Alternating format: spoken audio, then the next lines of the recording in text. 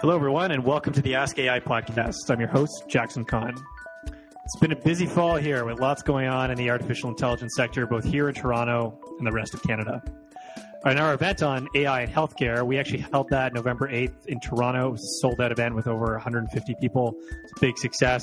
We had tons of different people from across the healthcare sector and in artificial intelligence on stage speaking about what they're doing. Lightning talks, keynotes, a panel. It was fantastic. So thanks to everyone who attended our third event.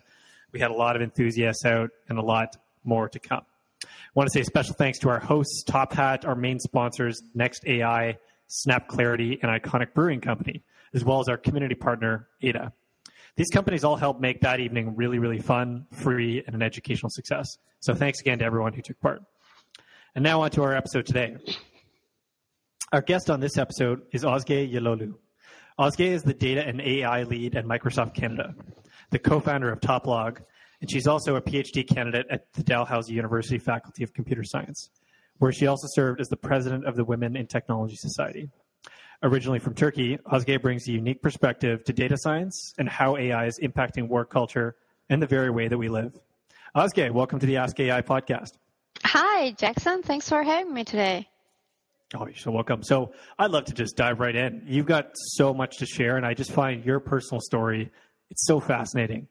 And I think you've both had, this real physical journey across the world and in so many different places that you've been and lived, as well as a major educational journey to get to where you are today. And I'm wondering if we could start off by having you share with our listeners just a bit about your background and how you came to be working here in Canada and with Microsoft.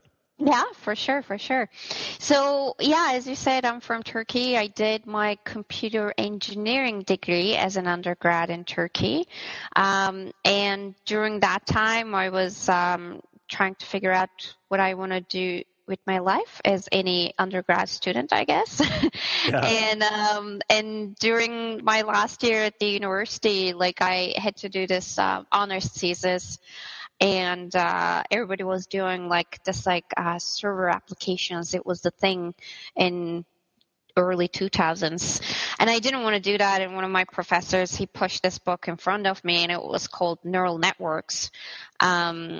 And I was always fascinated by genetics and biology. So I picked it up and I started reading it, and I was like, this is brilliant. Yeah. So this was 2004. Again, the AI wasn't as sexy as today. And I just did a simple application using neural networks as part of my honors thesis, and I realized how much I enjoyed it, actually. And then I decided to do a master's degree focusing on machine learning. Mm-hmm. And my options were Germany or Canada at that time because I knew some German. I don't anymore. But I was looking around, and coincidentally, one of our alumni from my Turkish university, I realized she was teaching in Canada. Oh, wow. And I reached out to her, and again, coincidentally, her research lab was actually doing the exact same thing that I wanted to do for my master's, and that's how I ended up at Dalhousie University in Halifax, Nova Scotia. That's usually one question that I would always get. They're like, "What? How did you even end up at Dalhousie?" They're like, Toronto is the most common place, right? They're like, "What were you doing in Halifax?" So that's how I ended up there. I did my master's degree. Again, neural networks, and the focus area was network security and intrusion detection. And I continued with a PhD degree.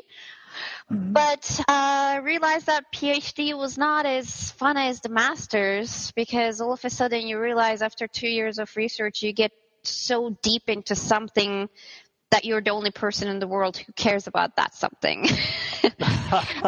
or you and 3 other people. Yeah. Well, awesome. After 2-3 years living supervisors, your supervisors care about it, but they don't really know as much as you do at some point, right? So it was very lonely, and I was actually struggling. I was really struggling with PhD at that point because of that fact. And we decided to start a company. 2 of my colleagues from my PhD lab One was actually graduating, and he was looking for jobs, and I told him he was out of his mind because he had an awesome thesis that he should take it to market himself. And then it was the day. 3 of us decided to start a company, and we were probably one of the first startups in Halifax at that time. So we ran that for 3 years. That was fun while it lasted.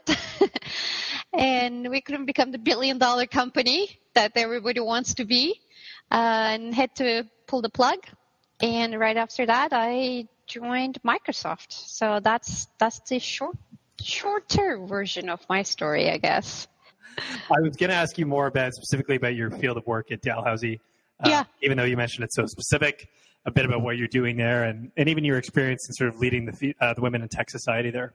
Yeah, for sure. So one clarification, I actually, I am officially a dropout, so I'm not continuing my PhD We still anymore. want to hear about it. So just to clarify that. Yep. But no, what I was doing, and again, during master's degree, I did neural networks on intrusion detection area, and then PhD, I was more focused on the text analytics part of the things, and I was specifically looking at expertise modeling and matching.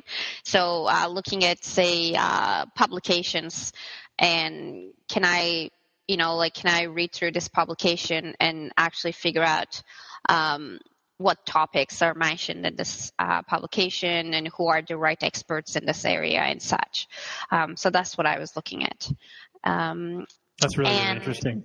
Yeah, it was actually, it was a good applied research. But yeah, it wasn't that intriguing eventually. But with the Women Technology Society, it's an interesting one because before coming to Canada, honestly, I never really realized that being a woman in technology was an issue. And it's interesting coming from a country like Turkey, people usually think it would be worse, but it wasn't, at least when I was doing it, because it was something, computer engineering was a degree that you would just make good money, and girls would actually pick that to be independent, But I realized it's actually a bigger problem. And there was the society started, Dalhousie, and I became a part of it, and I probably was with the society one way or shape, president, vice president, or board member for a few years. It was a great experience, actually. It opened my eyes to many of the issues that I didn't think it was there. And it gave me an opportunity to mentor some of our undergrads and even watch them going to Google's, Microsoft's of the world, and become awesome females in technology. It was a great experience. And because of that experience, I'm still very much involved with women technology or women in business groups. I actually mentor high school girls. There's a program called GEM, Geminar. So I work with them as well, mentoring high school girls to get into STEM degrees. That's so incredible, particularly that you've continued on that work and that investment in the community, despite all the different career achievements that you're working on. Also really interesting to hear the cultural difference and reflections on how, very much sort of in Turkey. I know even, I think other parts of the Middle East, particularly, I know Iran produces a lot of, particularly. I did want to ask you, there isn't a single major industry that isn't being transformed by AI right now. And a lot of people are talking about how we're not even being able to fill the skills gap fast enough. So I'm wondering, in your opinion, what AI is going to entail for the future of work, specifically employment? That's not an easy question to answer, right? But I am more on the hopeful group. Skills gap, I actually don't think we will have skills gap, to be honest. Right now, there's a lot of interest from our younger folks, say either college students or students trying to get there, or new grads, or even many people trying to look into new career opportunities in AI. right? And it's still a new space and field, and the roles, responsibilities are still not clearly defined. But I do believe it's actually an exciting time to be a part of that definition, so to speak. So I don't know if I agree with the skills gap. I do believe that especially in Canada. I think we're very, very lucky in Canada, being I truly believe we are the AI hub of the world. So we're lucky from that perspective. On the other side, from the employment perspective, like in how AI will affect the workplace, like from Microsoft perspective, like we're truly believing and working towards AI augmenting the human skills. Right.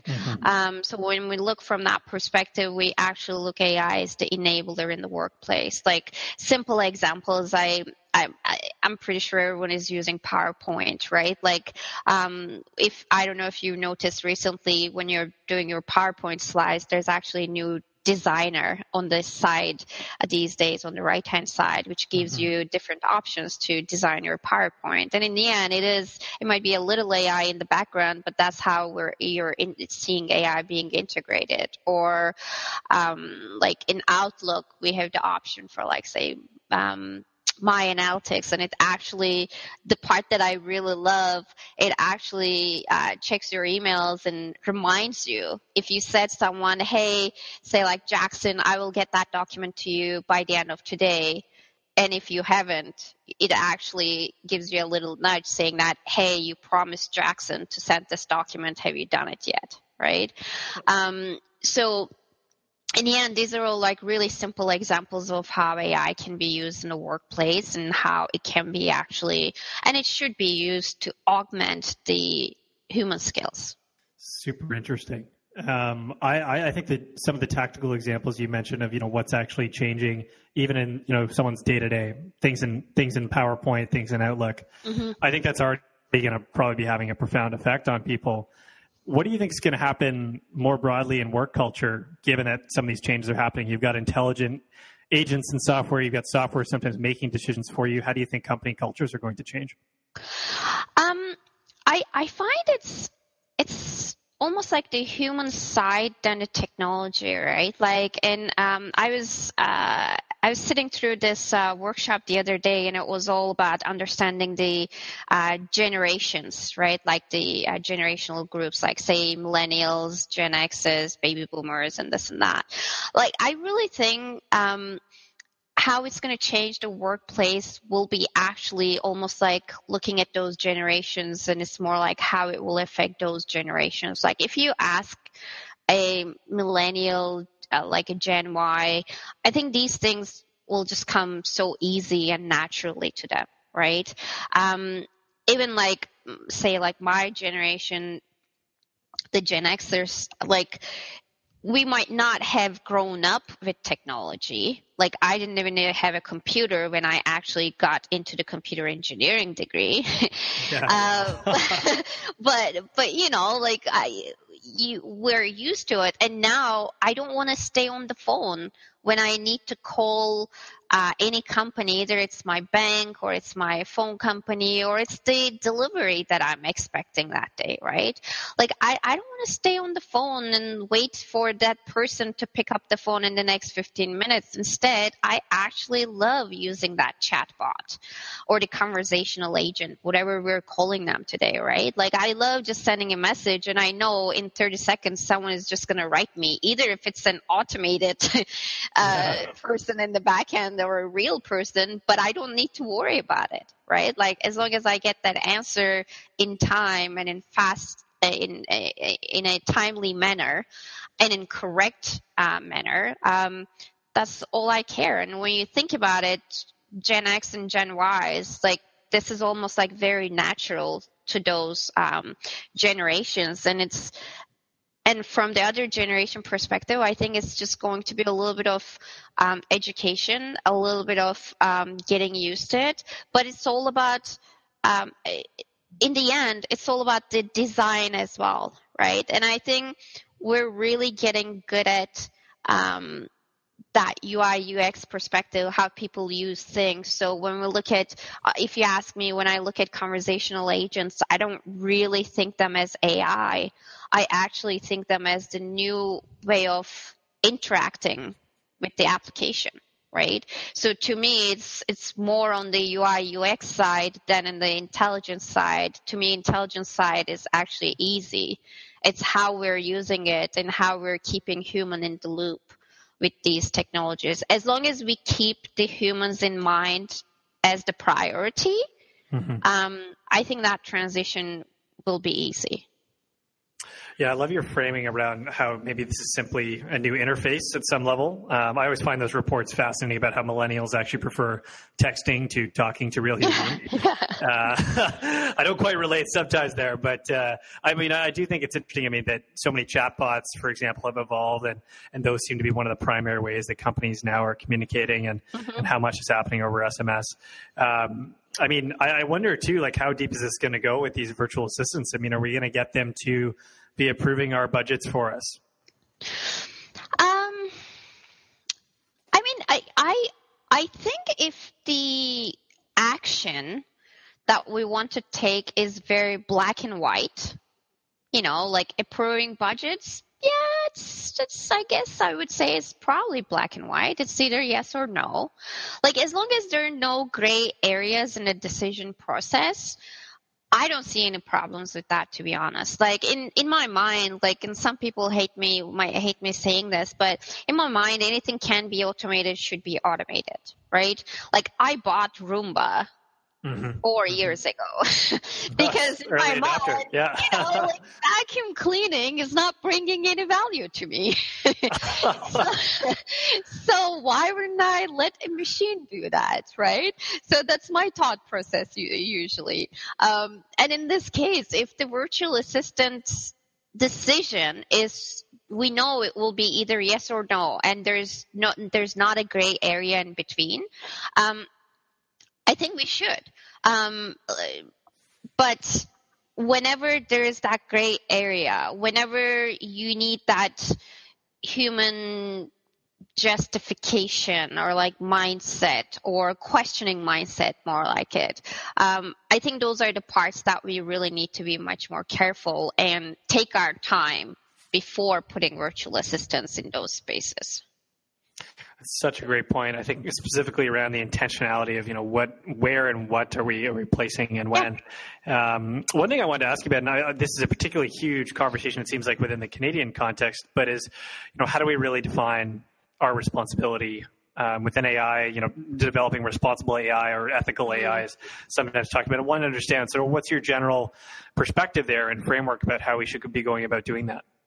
Yeah, I mean, that's something really I'm kind of watching closely, and also trying to speak at the conferences. We just talked about it actually this Wednesday at the Toronto Machine Learning Summit. We had a panel with some awesome panelists around talking about responsible AI. I truly believe that we need to have a strategy and framework when we're building our AI solutions. And obviously, and some of these things are like, like security, data security, privacy, accountability, like who's going to be accountable with the actions of this solution, right? And is it like the data scientist building the machine learning model, or is it the application developer building the front end, or the UI person, or the CEO of the company? Like if something goes wrong with this AI model, like who will be accountable, and who should be, right?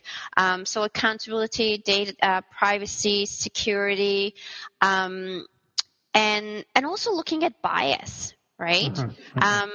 I think bias is a big issue in AI right now. And unfortunately, none of these questions have the answers, right? I mean, there are a lot of answers, but what is the right answer? We don't know it yet, because this is such a new area. There's no regulations, rules around it. But that doesn't mean just because there are no rules and regulations, we should just play the wild, wild west, right? In the end, like these applications will be in our everyday lives. So how we train these applications, I honestly is as important as how we train our kids these days. Like, do we want to? And some might say, we have gender bias. We have had gender bias in our culture for decades, and now I was feeling like as a society we're getting to a better place with the gender bias and kind of getting rid of that bias. But when you look at the data, the bias is there because that's what we had.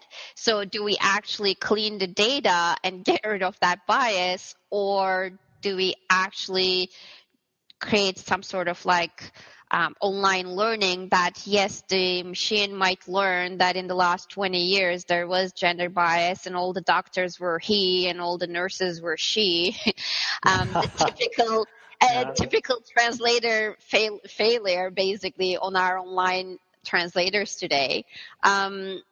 Or do we clean it and get rid of that bias, right? And I don't know the answer. I don't know which one is the better answer, right? But there are definitely things that we have to think when we're building these applications. And the best way to do it, include more people around you.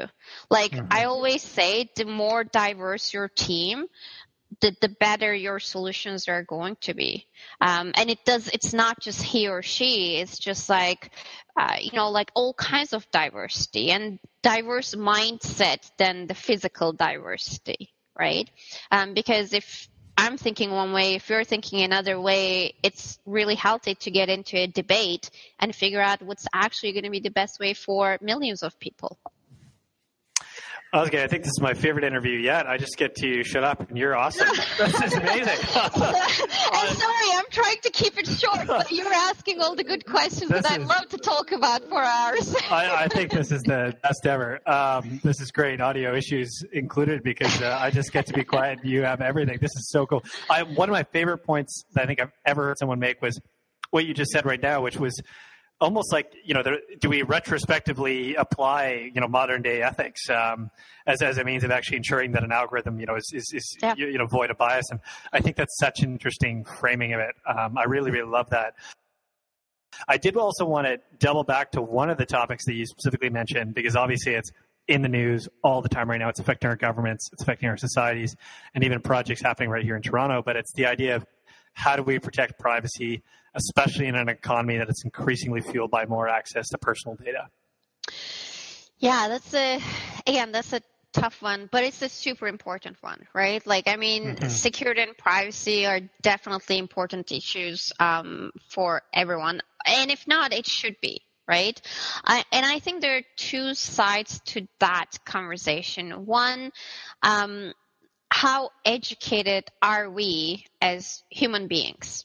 Forget you're building AI, using AI or whatever, but how educated are we when we actually click yes to that agreement that nobody reads, right? And it most likely says they're going to share your data with the third-party applications, and that third party is never clearly defined, and you have no idea where that data is going. Right?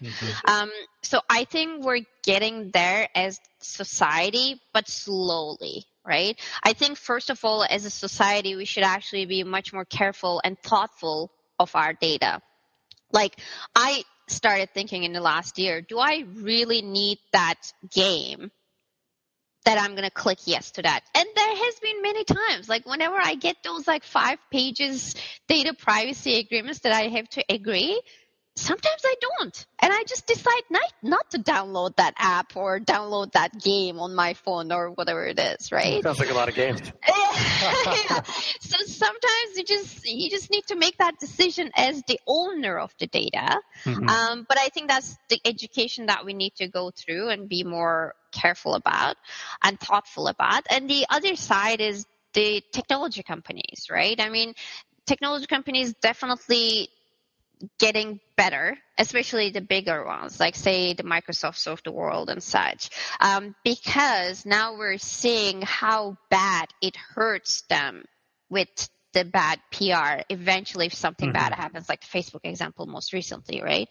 Or the not most recently, but I guess the biggest one that we would all remember these days. And what kind of PR did it create for the company?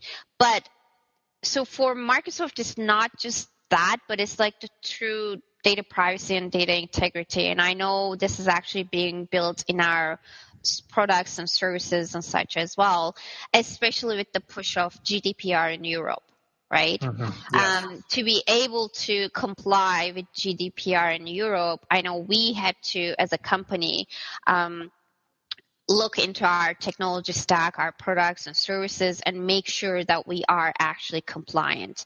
And what that means is, like, once we're compliant with GDPR, which is kind of the highest level of compliance today for data privacy, then it's already in our tools. It's already in our products and services, right? So now we can actually use the same tools and services in Canada or wherever in the world and make sure that we still have the same care for our users' data. So it is very important. But did we, again, like, solve how to do it? No. Are we going to solve it anytime soon? No. But it's not the technology. Again, like, as I said, like, from a technology perspective, I know Microsoft is 100% behind us and we're doing everything. But if humans keep accepting that agreement, the data is just going to keep going wherever, right? So I think as society, we really need to get more educated on that as well.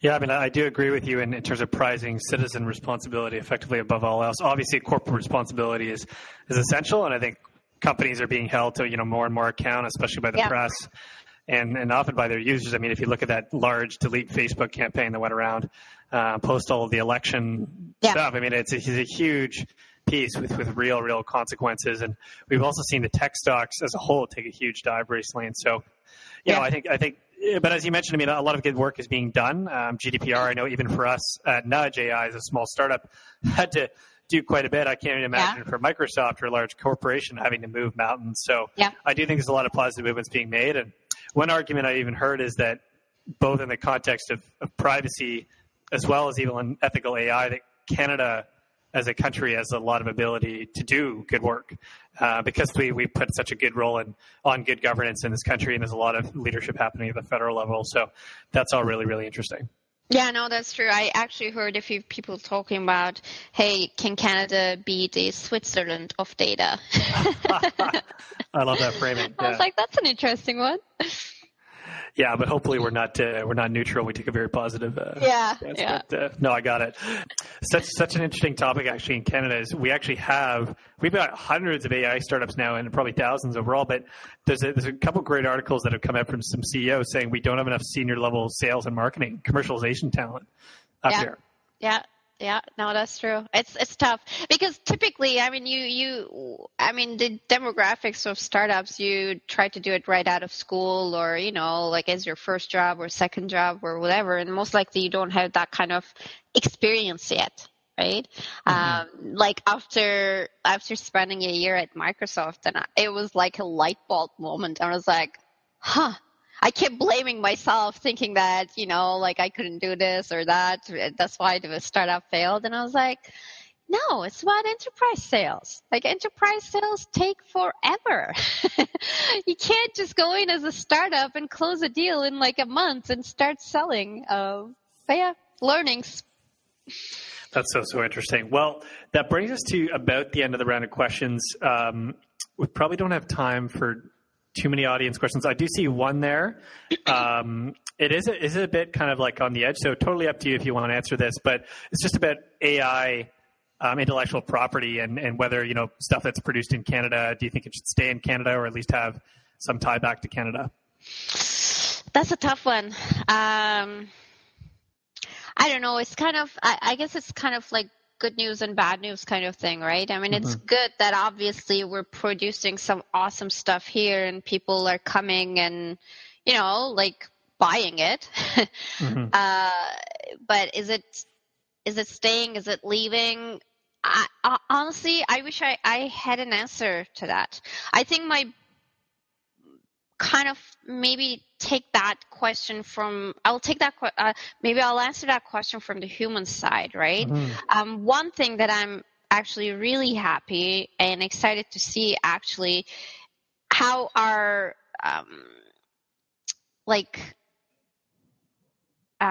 really good people leaving the country because, whatever reasons, they didn't have enough jobs in Canada, they weren't getting paid well or whatever, and everybody was fleeing to the Bay Area.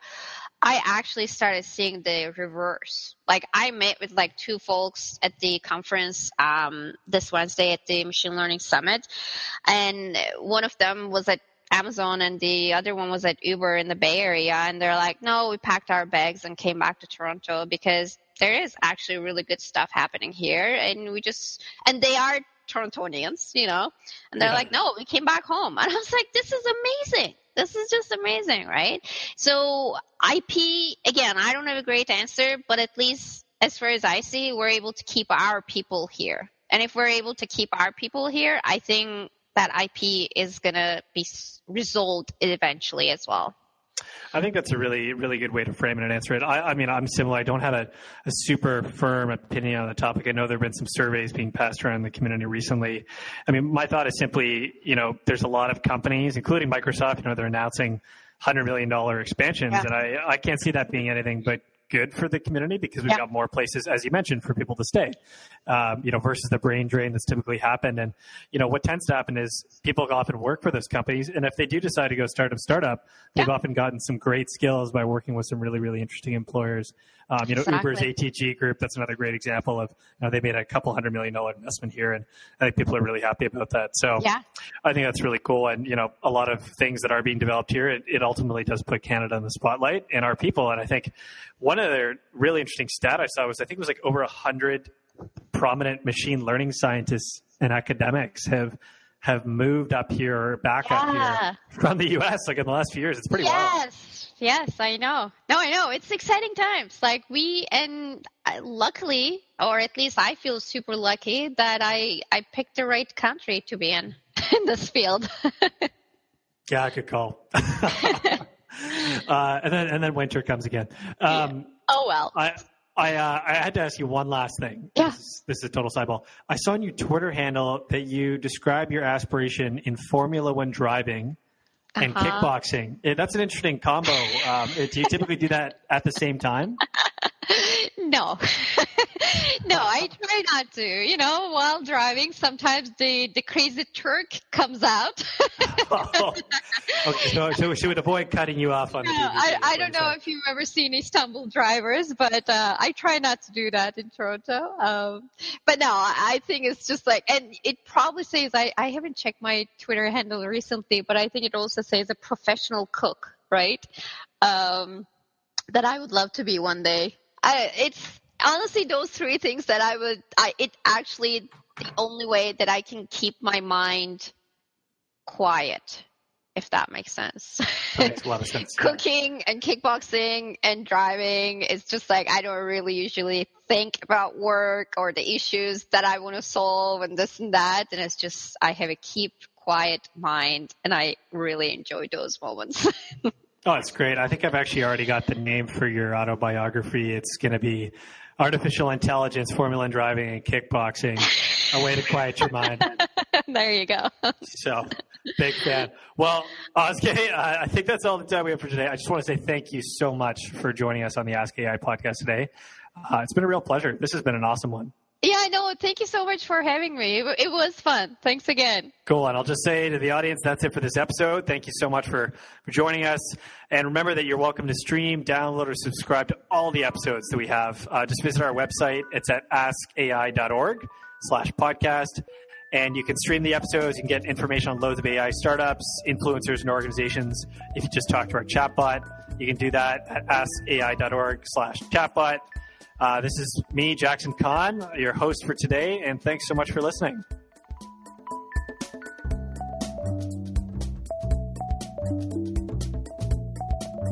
This episode's senior producer was Mike Letourneau, and executive producer was Chris McClellan.